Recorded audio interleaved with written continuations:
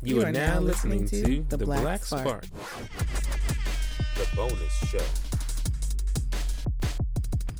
Welcome to The Black Spark. Welcome to The Black Spark. I'm your host, Nia. And I'm your host, Adai. And we are so excited to have a wonderful example of Black excellence and Black love in this couple here. Please introduce yourselves. I'm Reggie Butler, and this is my wife, Kim Butler. Yes.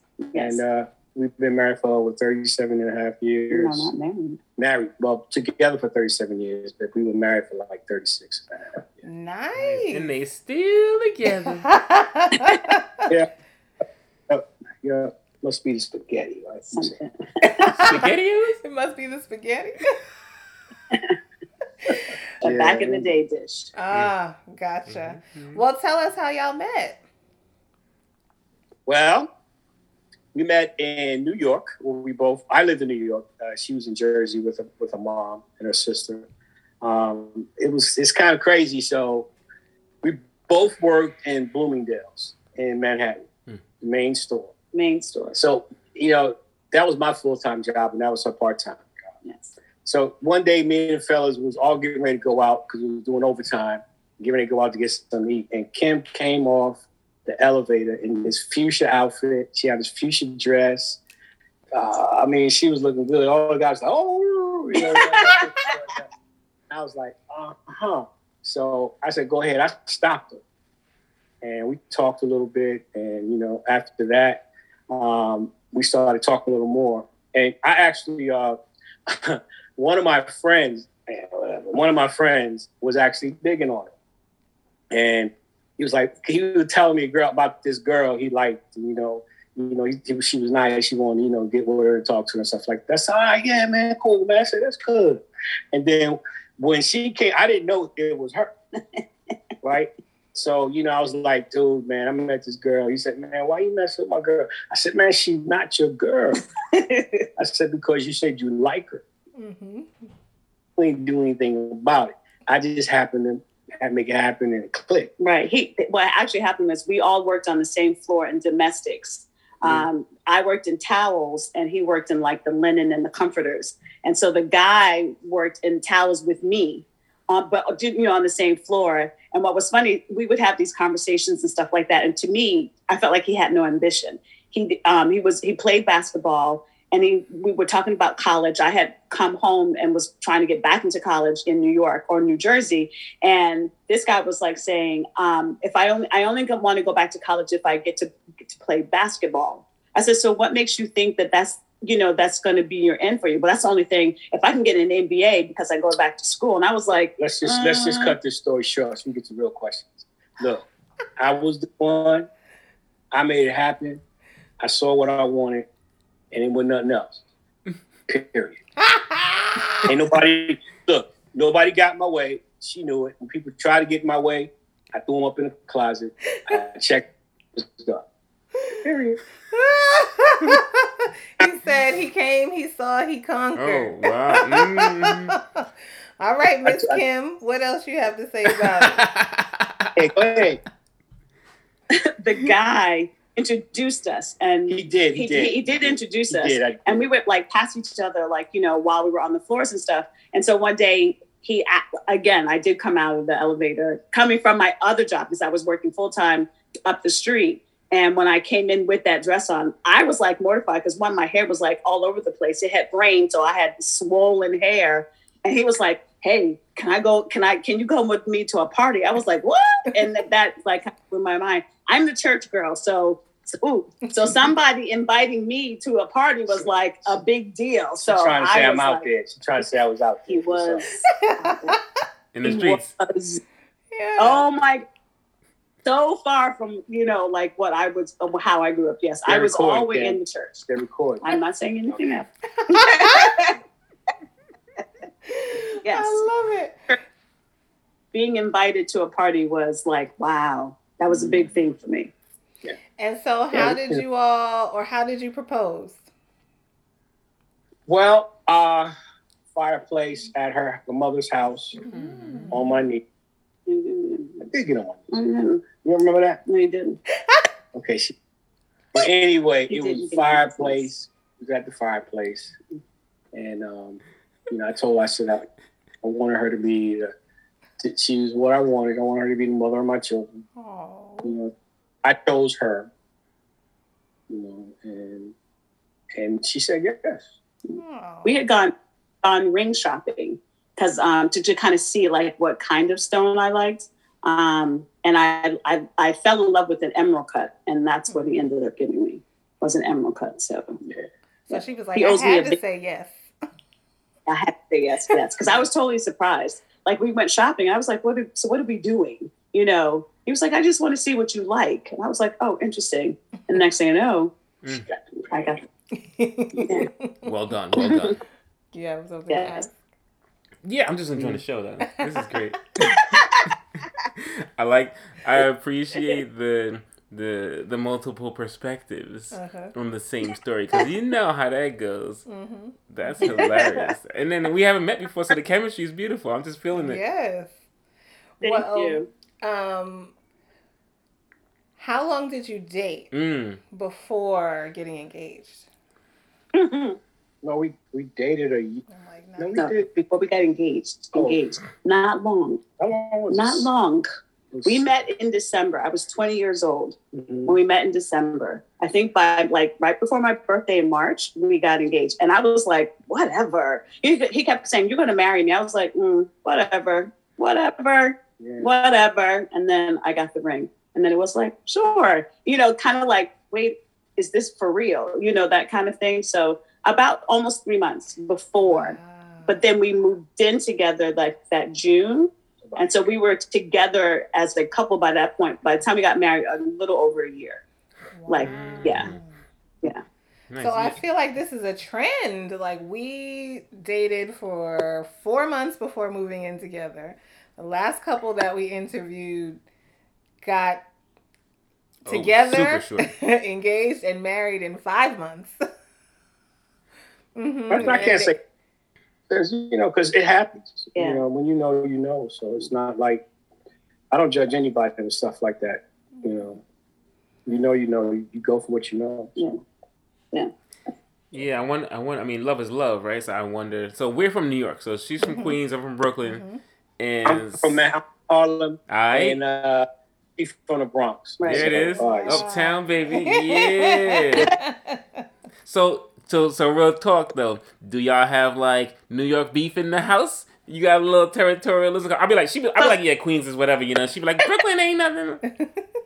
But what is funny is my parents moved us to northern New Jersey when I was 10. Okay. So we lived in New Jersey, but all of our activity was in Harlem. We went to church in Harlem. All of my jobs were in the city. So we were back and forth. So there was no kind of real war because Reggie went to high school in South Carolina. So I guess I was more the New Yorker than he was. I don't believe that. Oh, there it is. Shots fired. Now, hold on. The only reason I went to high school in South Carolina because things happened and I need to get out. They had me go move out, so I had to go down south. Yeah. Yep. So I went to high school, and then once I graduated, I came back home. Yeah. But I was coming home like during the summers anyway. Then I came back home, and I because New York was my home. You know what I'm saying? So I was up there from what? I ain't gonna tell you when I graduated, but when I graduated, and then I ain't gotta tell nobody. We both did. But that's okay. Keep my secret. Anyway, I graduated. I was in parochial school. I was going to a parochial high school. So, but still, I graduated high school, and then when I went down south, it was weird because I got down there, a bunch of brothers from the city, from New York and Jersey. A lot of situations the same. And when we all got down, it was like, man, we graduated. I'm going back home. And it was like, yeah. We took everybody went back home after they graduated. It was wild. Wow. But I was up in New York for a while, man. It's been. I think once I got back, I didn't leave New York until I went in the Marine Corps for a minute, and then came back out. And when I came back out, that's when I actually started. I met Kim. And then after we did our thing and stuff, we had Philip, and then I went into the Navy. So, that military thing going on. Stuff. But no city wars, no borough war. Nah, no. I don't have wars with my wife. And that's smart. the key. That's smart. Yeah, that's the key. I mean, that's what I like to talk, but I like to get to the point of how we met. But yeah, we met in New York. It was fun. We had a lot of fun. Mm-hmm. We had a lot of dates. Nice. A lot of dates. Oh my gosh, it felt like whirlwind. We saw the tap dance kid with Alfonso Ribeiro when he was a little kid. Yes. We saw. I loved that. So we saw that first, and then we saw Dreamgirls. I was not impressed with Dreamgirls because I all of the things that they had in the tap dance kid, like you remember, like the tram from the Roosevelt tram to take you to Roosevelt Island. They had that in the play, and all this other stuff. So I was like, and then we go to Dreamgirls. I was like, it was nice, but it didn't have like the razzmatazz of the tap dance kid. And then we saw Luther Vandross, and we did a lot of things in our engagement time. Yeah, I did a lot. I courted her very. Yeah, he did. He did a good job courting me. Yeah, that was gonna be one of my questions. Like, cause I know dating these days is different. I don't know the extent to which y'all have relationships with younger folks who are married now, but like, or even dating. But like, dating is different these days, right? And so you put time and energy into courtship, right? Now folks are swiping left and right, and like, yeah, not interested. And one of the reasons why we're doing this interview series is because we're looking to talk about analog love in a digital world. Like, how do you stay human and humane in your building of a relationship, and what does it take to create it such that 37 years later you're still in it? I think relationship is fantasy today. It's more about fantasy. The digital world is fantasy, because until you make physical contact with that person and you get the realness of them, you don't know that person. It's more online is fantasy. We were watching the show. I said, watching and just watching Ready to Love, looking at them, that's the playful state. You can have a playful state online, but then when you get together and you may have a little bit of a minimum playful state, but then when the personalities get involved, those things may change. You may put up with them for a little while, but then we come from old school. My parents have been married over 50 years before my dad passed. Almost 50 years. Almost 50 years when his dad right. passed. So we were all taught to be in it to win it. There's a thing about, you're going to go through relationships and stuff. Today, the reason why I think we have so many divorces at these younger rates and stuff, because marriage is a fantasy. It's like they choose marriage like the dating process instead of the dating process, premarital status. Premarital, they're having a dating before the marriage. So they think it's okay, we'll get married, and that's their dating process. And then when they realize it's not the thing, whatever, they let it go. It doesn't mean anything. Right. I think a lot of times they have like the plan B. Like the plan B is always in the back of their minds. Like if it doesn't work, I'm out. Versus plan A means there is no other option. Like you're going to roll up your sleeves. I'm not going to be your friend today, and that's okay. Like, understand, I'm not going to like you. And it's okay that I don't like you, but doesn't mean I'm not going anywhere. We're like you said, we're definitely from the old school kind of space where we've had to evolve even in that kind of space of, okay, I remember when I turned 50 and Reggie was doing dialysis downstairs. And I was like, the girl that you met, she's no longer here. She was 20 years old. I am now 50. That 20-year-old, she's not here no more. I love. But sometimes I don't care how you feel. Like, you know what I'm saying? Like, be real. Because at 20 or young, up until that space, you're always like, he's gonna. And at that point, I was like, yeah, nope. She don't worry about that. I'm not care no more. I'm not like in that space. But I mean, I care about like how he felt. But like, sometimes we can allow our spouse's opinions. You call me a spice? Not spice. Our spouse's opinions, our spouse's feelings and things like that. Sometimes in mindsets, they can impact us, good or bad. And sometimes we can be so regulated by that, we forget who we are in the relationship. And so, with that being said, I had to learn, like, I'm Kim, and I remember, so I'm gonna digress. So when I say this, I remember like when we were first together And I would pick out like, like floral kind of patterns for like the bedding and for the towels and probably the curtains. And also, no, that's too girly. And then I pick this and be like, all these dark, like lines and all that. And I started to lose myself. I was like, wait a minute. And I liked all the, like the softer colors, and didn't have to have all the flowers, but give me a little something, right? And then he was like, that's too girly. I said, but that's why you married me, because I am the girly girl. Like, you know what I'm saying? I had to like reintroduce him to who I was so that he could, so going forward, knowing that sometimes we can get lost in each other and forget who we are in the midst of it all. But to fully answer your question, I think sometimes they have that plan B is always on the table. It's never like you got to take it away. And marriage at the end of the day is a covenant. I covenanted with you, between you and me and God. That's the whole thing. Mm-hmm. And I think sometimes part of it too is God has been taken out of the picture, period.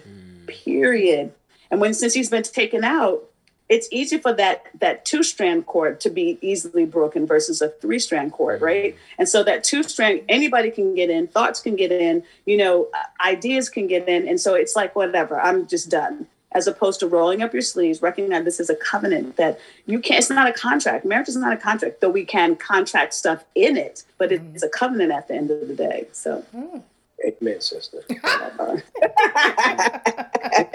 I mean, you look at it, because even God, Jesus Christ gave a way out, and that was a part of infidelity. I mean, he even if that's the case, but if he talks about, if you can't live an example of who I am amongst your spouse, let her go or let him go.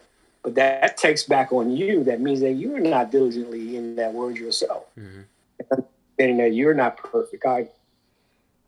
So, but we stick to those biblical principles, no matter what. That's an interesting take. I've never heard that before. Which one? The 2-strand, 3-strand? The whole thing. Yeah, I'm loving it. I know. I have a theory. Okay. That was my dog. I'm like, what? What is happening? Dog don't like theory. You don't like theory. That was the puppy going, oh, God.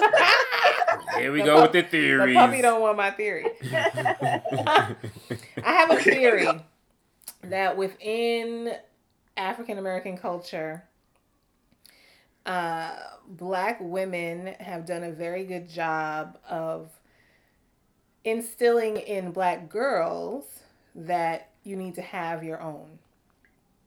And I think that there is a general, don't worry about relationships, go to school, get however many degrees you want to get your own car, have your own bank account, maybe even have your own little condo or something before thinking about settling down with another person. And I feel like that is not the case in any other culture in this country. And so I feel like that is part of the reason why our marriage rates are so low compared to other ethnicities.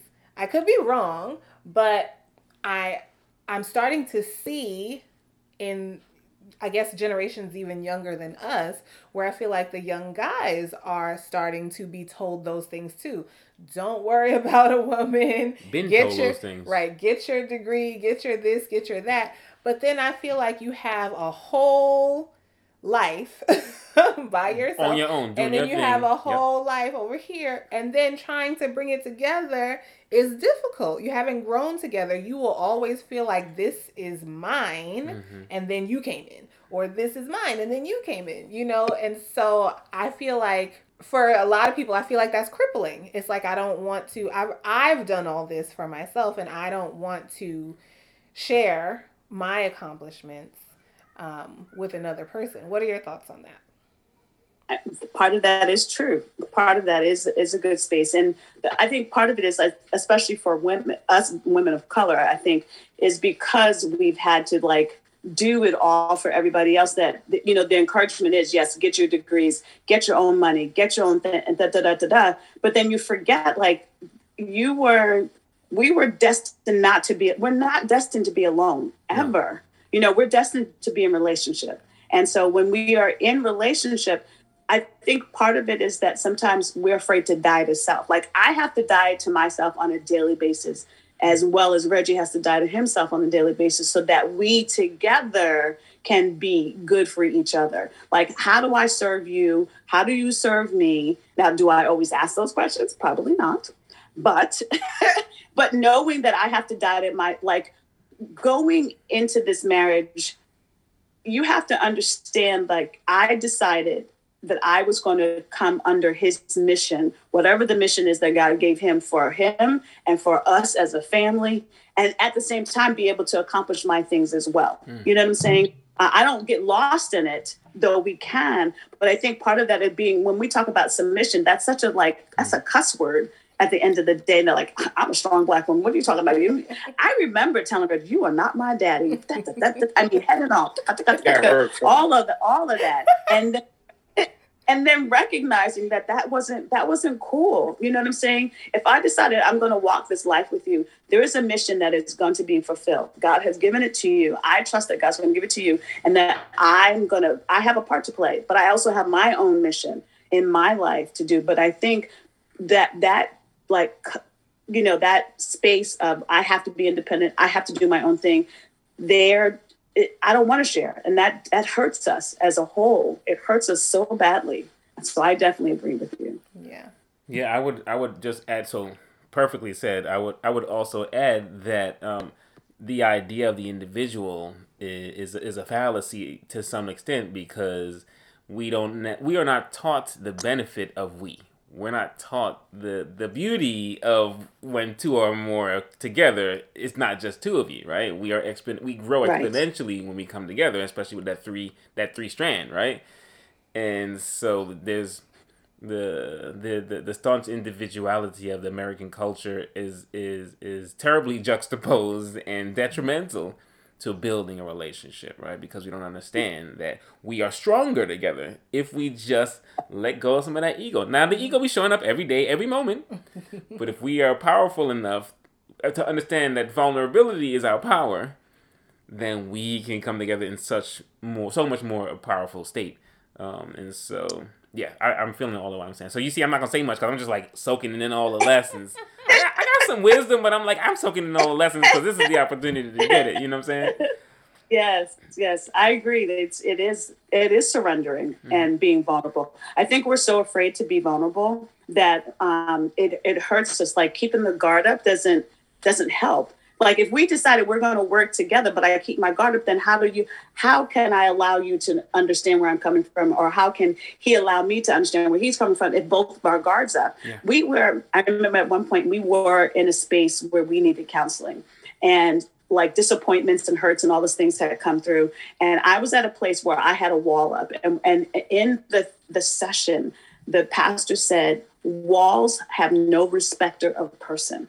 So when you put a wall up to your spouse, you are also putting a wall up to God. And if God is trying to talk to either one of you, y'all can't hear him because the walls are up. The walls around your heart are up. The walls around your ears are up, everything. So a wall has no respect to a person. It caused me to pause and be like, okay. Because I remember I was like, me and God are good. And they were like, no, you and God are not good if the wall is up. She was like, you can't pick and choose what you're going to listen to. You can't pick and choose what parts of you are going to obey God when your walls are up. I was like, man, you know, that kind of thing. I can't stand it when you right. Because it resonated too, right? So you know when that message resonates, you're like, oh, that truth just comes right in. So if I may interject, you know, on your question in regards to raising strong Black women to be separate but equal, raising strong Black men to be separate but equal. Even in television shows, they say about true stories, you know, and they don't really tell true stories. Because looking at my parents, and my mom died when she was 92. My father died when he was 73. He had prostate cancer. Mm-hmm. But as much as my father did what he did, and he provided, and my mother, she was allowed to do what she wanted to do as far as, work and stuff, and he supported. but they were always there for each other. Okay? But you look at some of the stuff, tell you what, well, you see a woman always working in the kitchen, the old stories back in the day, she's working, she's doing, and man's out there working in the field or whatever he's trying to do. But you'll hear somebody come in and say, why are you doing all this? You could do better. Why are you doing all this? And she'll tell you, she's supporting her husband because whatever he does, he's doing for them. But the small stories are behind those that he ain't nothing without her. That's right. Because as she's doing his thing, she's guiding him in the back. All right. You said, you have a strong woman behind you, but she's really in front of you. Because she's the gatekeeper. You protect us. Somebody comes beyond that gate, you protect that gate. Yeah. But you understand? That's where I feel like the problem is today, and I feel like it has been exposed through the pandemic. Because when you really break down having to have two people working, you cannot be as successful. Yeah. And so when you have, women have to, return to the home and be, the nurturers of the children and things like that. It's fine. I'm comfortable doing those things, right? But now society is starting to see, oh, well, when the shit hits the fan, we still need somebody to take care of the kids. We still need somebody to, cook the meals. We still need somebody to support the people who are going out, to make society run. Mm-hmm. Prior to the pandemic, we were acting oblivious, as if it's fine. It's a fantasy. It's fine. Two people can work. No one has to ever spend time with children. Your house can be in complete disarray. You don't have to wear clean clothes. All the stuff that gets just swept under the rug because two people are in the rat race. And it's not just killing us, in terms of just being tired. It's draining emotionally. It's draining spiritually. It's draining for both parties to be doing all the things. Yes. All the things. Yeah. Like I take my hats off to Philip and Tracy. I'll often tell her, I said, I want to be like you when I grow up. I said, you've been a stand by your man kind of girl. I have followed him, from Atlanta to California and, now in Denver. And just to see her, what we would consider in today's society, she surrendered all of, her dual degrees and the blah, blah, blah to, to be at home, have two babies and, and it feels like there's no reward. The moment I walked in their door in Denver, I really heard God say, this is the evidence or the manifestation of those pillow talks that they've had, those nights when it feels like I don't like you right now. And he goes, babe, if you could just hang in there just one more time, mm-hmm. I promise you, this is what's going to happen. This is what's going to happen. I squealed the whole time I was there the first time. I was like, oh, this is amazing. And I was just like, Mom, I'm like, no, you just don't understand. And I was just in elation of just how, her surrendering herself to the mission that God gave her husband. You know what I'm saying? That's a missing factor. So but let me tell you something. I brought them together. I taught her English. She was my student. When I used to teach, she was my student. I was her English student, my English teacher. Then I put them together. You understand? Nice. So let it be known, let it be written. I knew she was as a person. Mm-hmm. And when she was working in the bank, because I would go in the bank, whatever, I was already interviewing her. Okay? I interviewed her they don't know, but I interviewed the women for my children. Mm. They about to know. Yeah. As they hear this. I let them know, and I said, you know what, man? I told her, I said, you're going to be good. You're going to be a good wife. I got somebody for you. Oh, nice. And I hooked them up. That was it. You got something? Well, no, I love that because I jokingly say it, but I use it as a joke to introduce it so people are not guarded when I say it. But people are like, when we talk about the fact that my wife stays home, never mind the fact that she runs our business, but she stays home, picks up the kids, right. Teaches them, makes sure that while I'm out in the office, that they're taken care of. They're learning. She taught them English and Spanish and all this stuff. Like, these kids are smart because of her.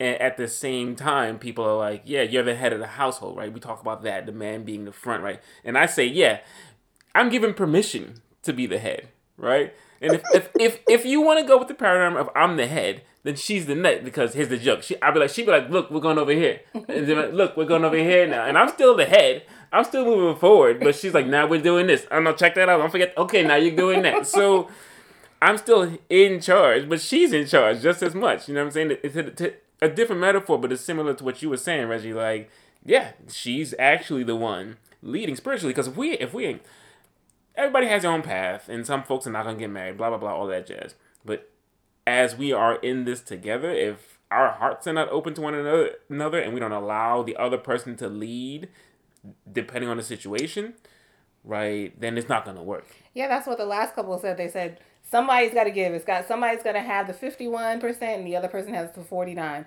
And it differs depending on what it is that you're talking about. Mm-hmm. But in order to move forward, you can't be at 50-50 because you're not moving. You literally Somebody has to be 51, the other one has to be the 49. Mm-hmm.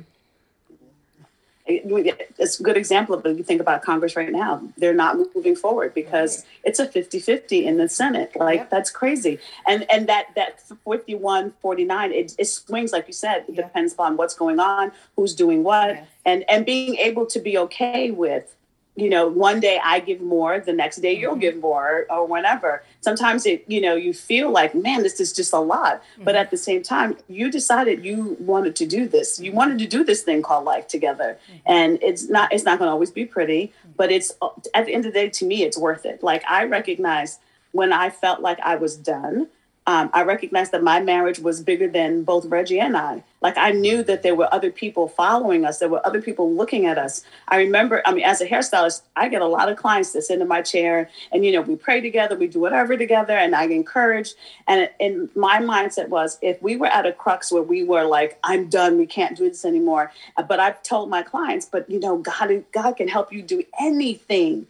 How can I say God can help you do anything, but he couldn't help us do anything? Mm-hmm. So our marriage is definitely bigger than us. It's bigger than who we are as Kim and Reggie individual, but as Kim and Reggie as a couple, or Reggie and Kim as a couple. It don't matter which way. It is a powerful thing, and I know the impact that it has on other people. So, yeah. I agree with that. I'll only add a caveat for abuse because there are abusers out there who use that and go, you can't leave me because God put us together. And it's like, bow. No, look, we went to a point I said, I love you, God loves you. That's your choice. Yeah. That's something you need to deal with, not me. No, I would never encourage anybody who's in a domestic space to stay. No, that's the space. Like, there's a deuces going up right now. Yes. I will see you later. Yeah. We don't. That's God's plan for us, is to be apart. Yeah. Exactly. I come down the basement, and this is where I am. And she said, "Oh, you don't be bothered." I said, "Okay." And she'll leave me alone. Literally say, "And don't speak to me." Then I get mad. Why you not talking? Well, you in your space right now. So I said, "Okay." And but we know when time out is time out. Mm-hmm. And then we know when it's time, because when we get into a space, it's not about us who's going to be the winner. There's only one winner, and that's us. Mm-hmm. Mm-hmm. It has to be the balance in us and what's going on here. Nobody walks away like, "Oh, I won." No, it's not, because when you win, don't you feel like a loser? Yeah, because it's like, man, she just. But that, after all the years, now when she gets in a space, I just shut up and I don't say nothing until it's time.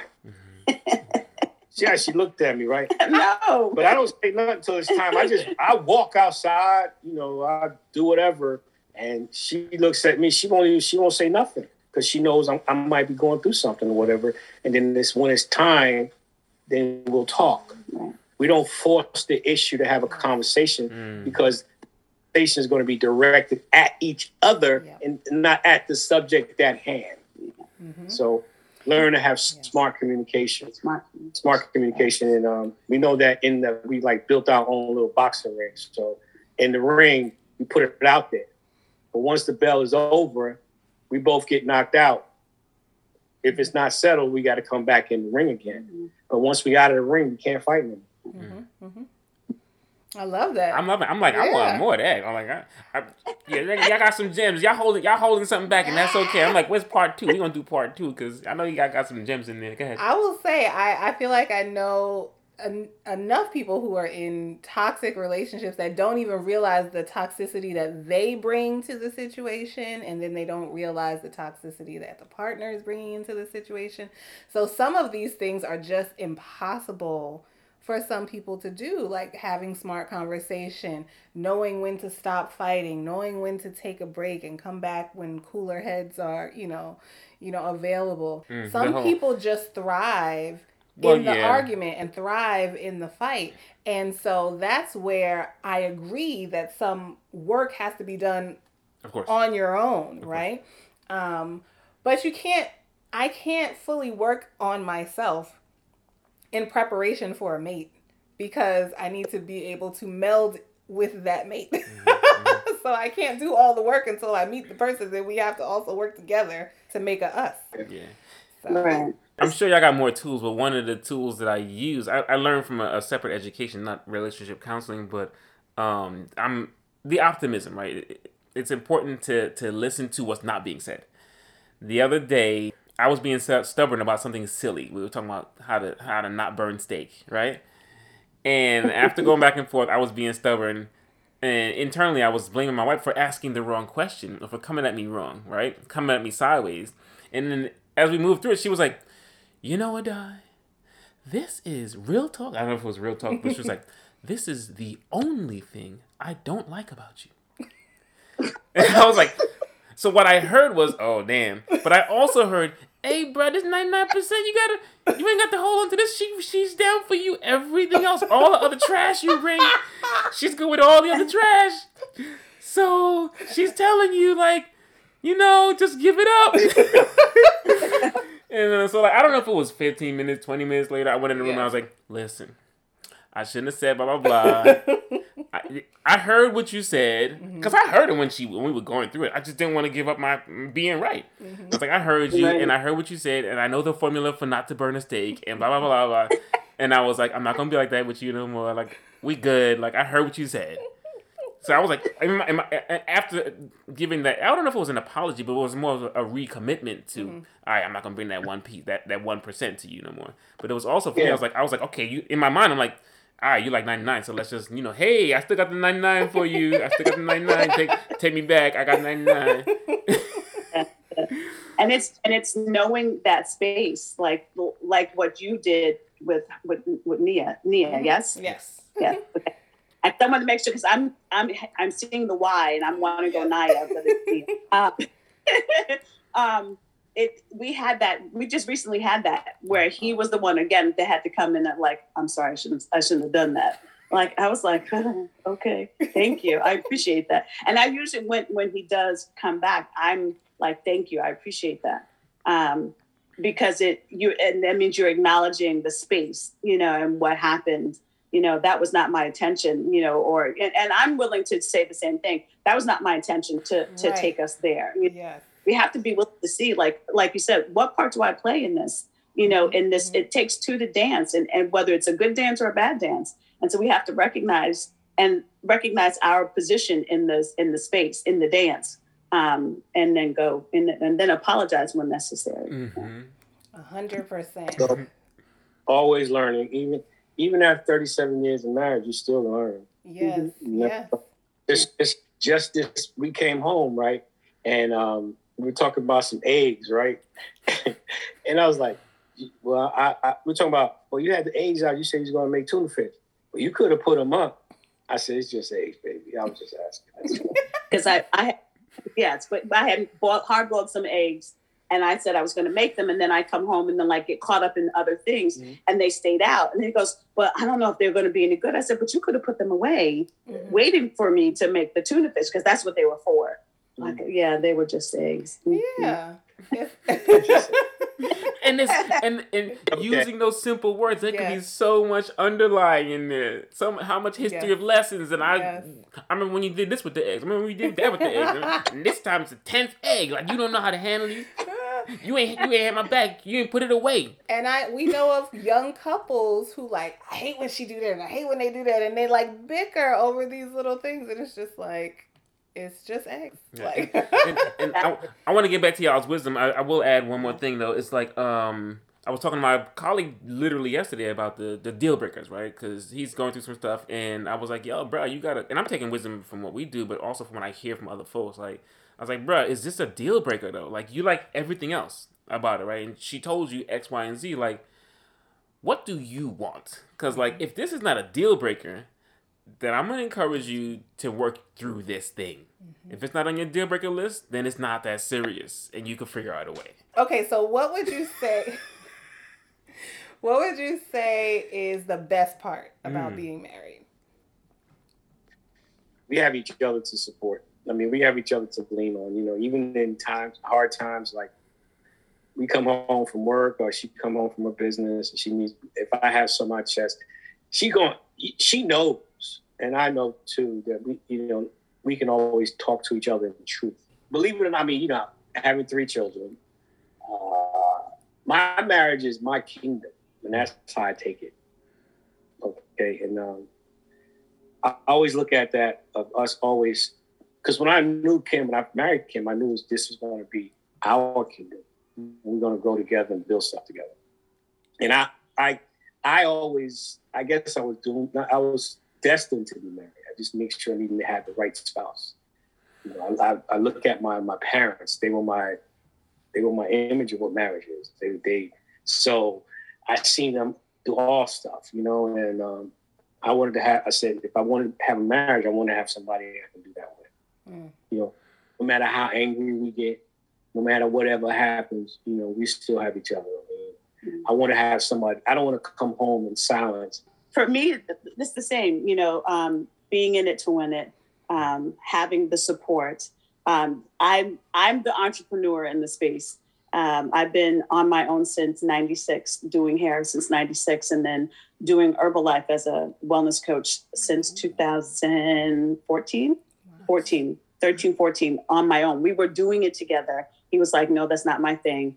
I had to regroup. You see, honesty. Yes. But can I tell you how frustrated angry I was at him, because I was like, the whole thing was he got into it first because he was home, right?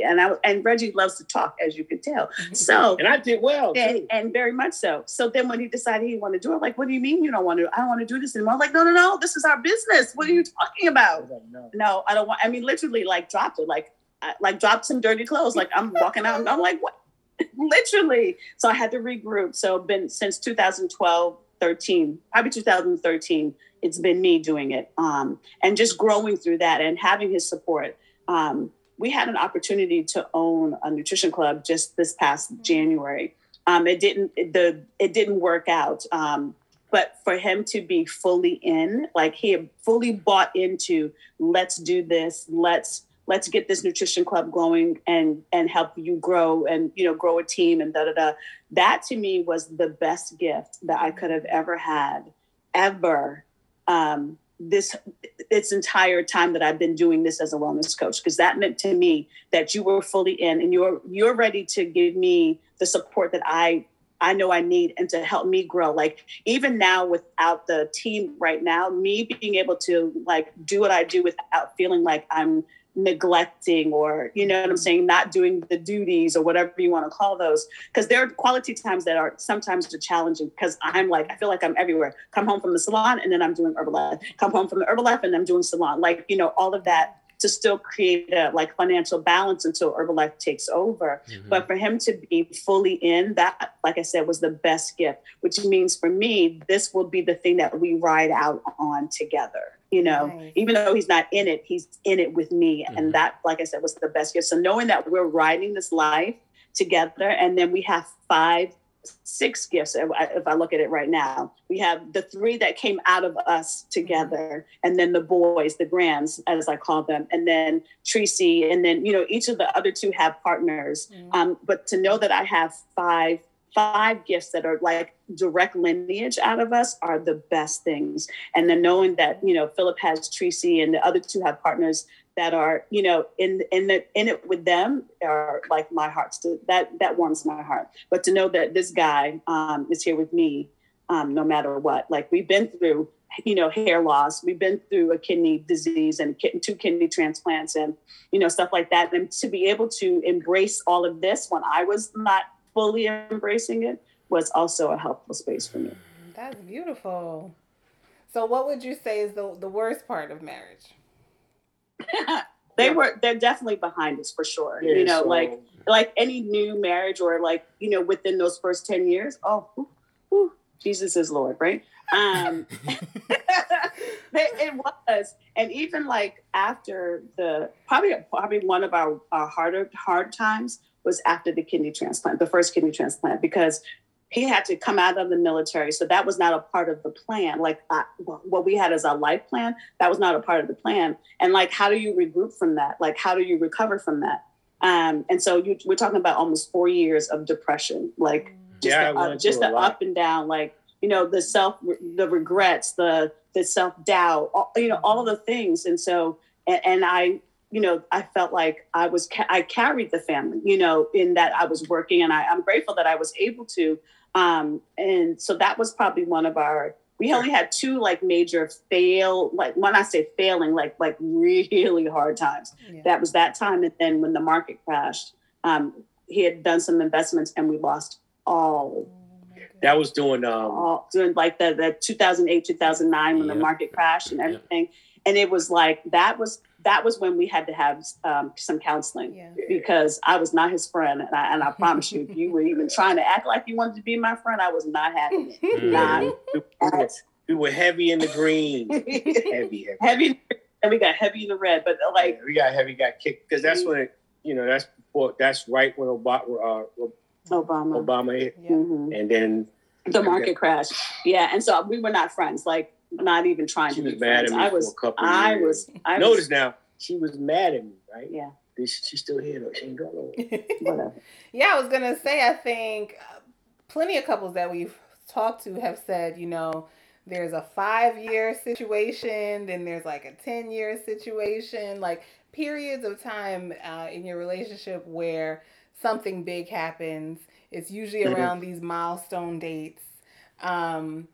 But I think I agree. The first 2 years of us being together was horrible. But I think that that's because we had agreed to be together. Mm-hmm. Even not having been married, we agreed to be together. Mm-hmm, mm-hmm. So we agreed that this is what we're gonna do. So we're gonna figure this out. Mm-hmm. And I think that piece is missing in a lot of today's culture. Just, we are going to figure this out. Just that piece of commitment right there is not abundant. That's literally what the conversation with myself and my colleague was yesterday. Yeah. I was like, so what do you want? Like, so you want this or not? Mm-hmm. Does she want this or not? Like, because the answer to that question tells you how to move forward. Mm-hmm, mm-hmm. Yeah, because you have to recognize that, is the marriage or the relationship worth the fight? Like, are you ready? Is it worth the fight? Mm-hmm. If it's worth the fight, then, like you said, figure it out. Like, what are we going to do? Do we have to have those smart conversations? Mm-hmm. Do we need to know when it's time to do a timeout? Like, I need a moment, please. Yeah, give me some, and let me regroup so that I can manage my words right. Because I don't want words to come out that I regret later, because then I can't take them back. 100%. And so it's understanding that if it's worth the fight, then let's do it. And then be mindful of like who you give your business to. Mm-hmm. Who are you giving your business to? You can't be giving it to people, you know, single girls. Girl, if I was me, and you know, the guys like, no. Yep. You need 1 or 2 good married friends, you know, couples that you can, you know, do things together with, and, you know, and find that one good girlfriend or one good guy that you can. She listens, right? A long time. I mean, you know, because my thing is she's speaking. She's dropping some nuggets right now, mm-hmm. which is very important.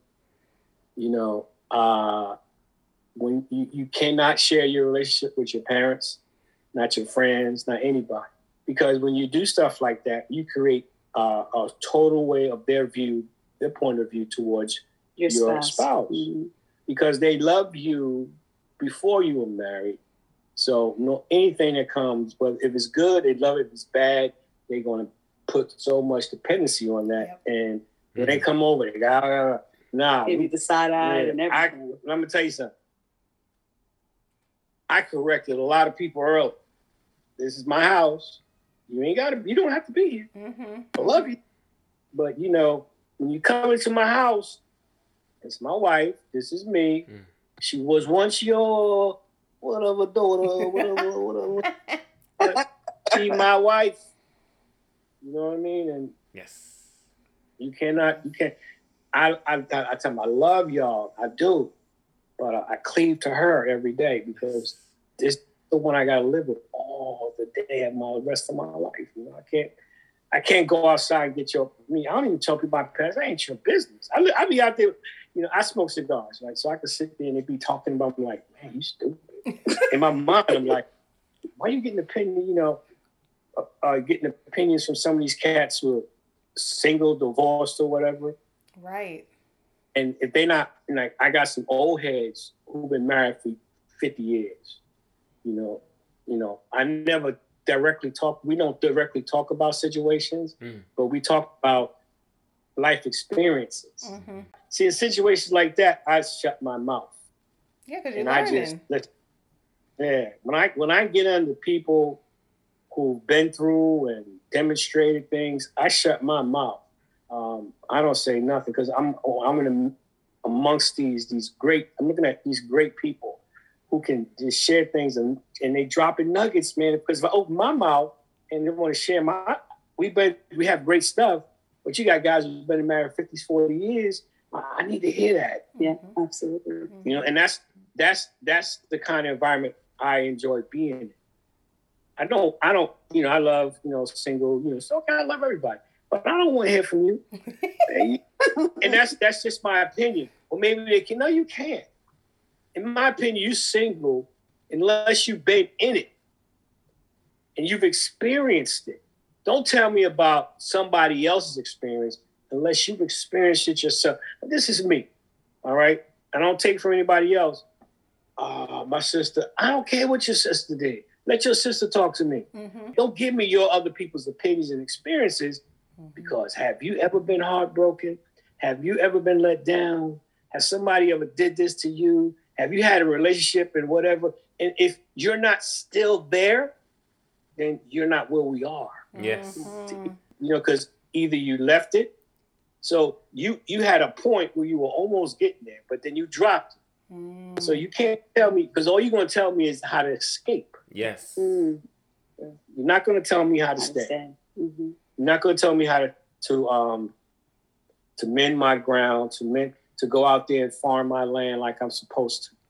My land is my marriage. You're not going to tell me how to do that. You're going to tell me how, when the crop fails, go to another space and build on that land. When I can go out here and teed this space and bring it up. Mm-hmm. Maybe I'm not planting the right seed. That's why it's not growing. Maybe the land is not fertile and I need to do something with it. So, I talk to these all these. I love it. I love it. Yes. Oh my goodness. Yeah, I think this has been absolutely beautiful. Yes. I feel like y'all are my new best friends. And if I need advice, because I don't know if we have that many older couples who we don't. No, we don't. Both of our parents are separated. Yeah, both of our parents divorced. They divorced late. Mine divorced when I was 17. And then Nadia's parents have gotten divorced since we've been together. Mm-hmm. We might have to email y'all. I don't know what's wrong with it. Please do. Please do. We're open to to have conversations and stuff like that for sure. Oh, thank you so much. We appreciate it. Thanks for having us. Yes, thank you. So we're gonna go upstairs and we're gonna go ahead and celebrate this event. Spark it up, y'all. Spark it up, yeah. Enjoy. Right.